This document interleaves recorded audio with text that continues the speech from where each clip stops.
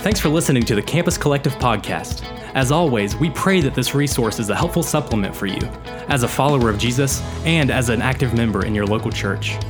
We love God's design for His church, and we believe that this resource could never substitute the incredible things that come from active involvement with a community of believers. Campus Collective is a ministry of Huntington Community Church.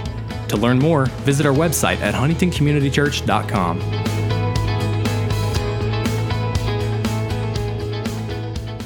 Hello and welcome back to 95 Meditations through Colossians with Campus Collective. I'm your host today, Andrew O'Callahan, and I'm here this week with Cami Kirby. Cami, happy Monday. What do you have to share with us today?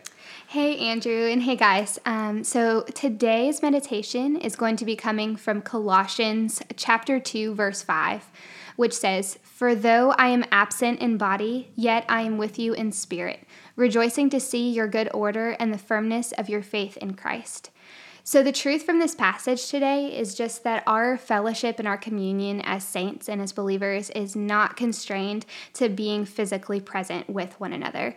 I think that this truth is really helpful for us to remember, especially in the world we're living in right now, with a worldwide pandemic that we thought was going to be over, but is still going on today, and especially in the last year that we've had with so many virtual meetings and virtual church services, that even though we were not with one another in person, we were still able to commune with one another through the reading of Scripture, and praying for one another, and just being intentional with our time and reaching out to one another, just letting us know that we are still here, we are still growing in the faith. And even now that we are able to see one another more frequently, we remember our brothers and sisters around the world that we aren't able to be with. And I think specifically of Afghanistan right now. I mean, I think that situation has been really heavy on a lot of our hearts.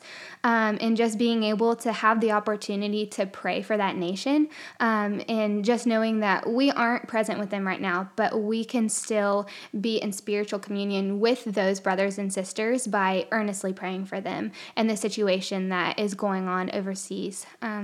So I think it's just a really great just truth to remember, just in the world we are living in today, just with so much separation and 6 feet apart from each other, just being able to remember that our communion as saints and as fellow believers is not constrained by our physical presence with one another.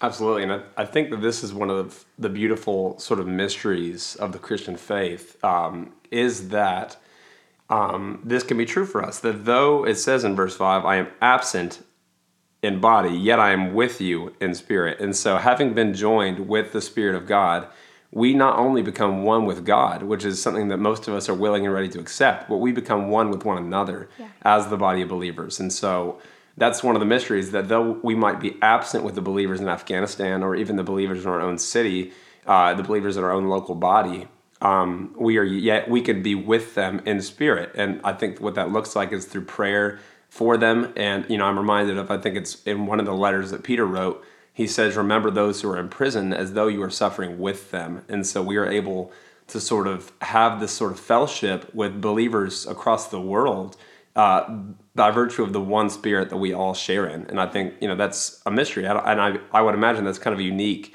to our faith, in that we are able to enjoy the mystery of being one body, though we are many parts, and though we are absent we're physically absent, yet we can be present with one another in the Spirit. Yeah, absolutely. And I think that's something that's so important to remember, especially as we're trying to build one another up in our faith. Even though we aren't physically present with one another, we can still have that communion with each other and really spur one another on to keep chasing after Christ in that spirit, and to be able to really have that growth happen even if we're not able to be present with one another.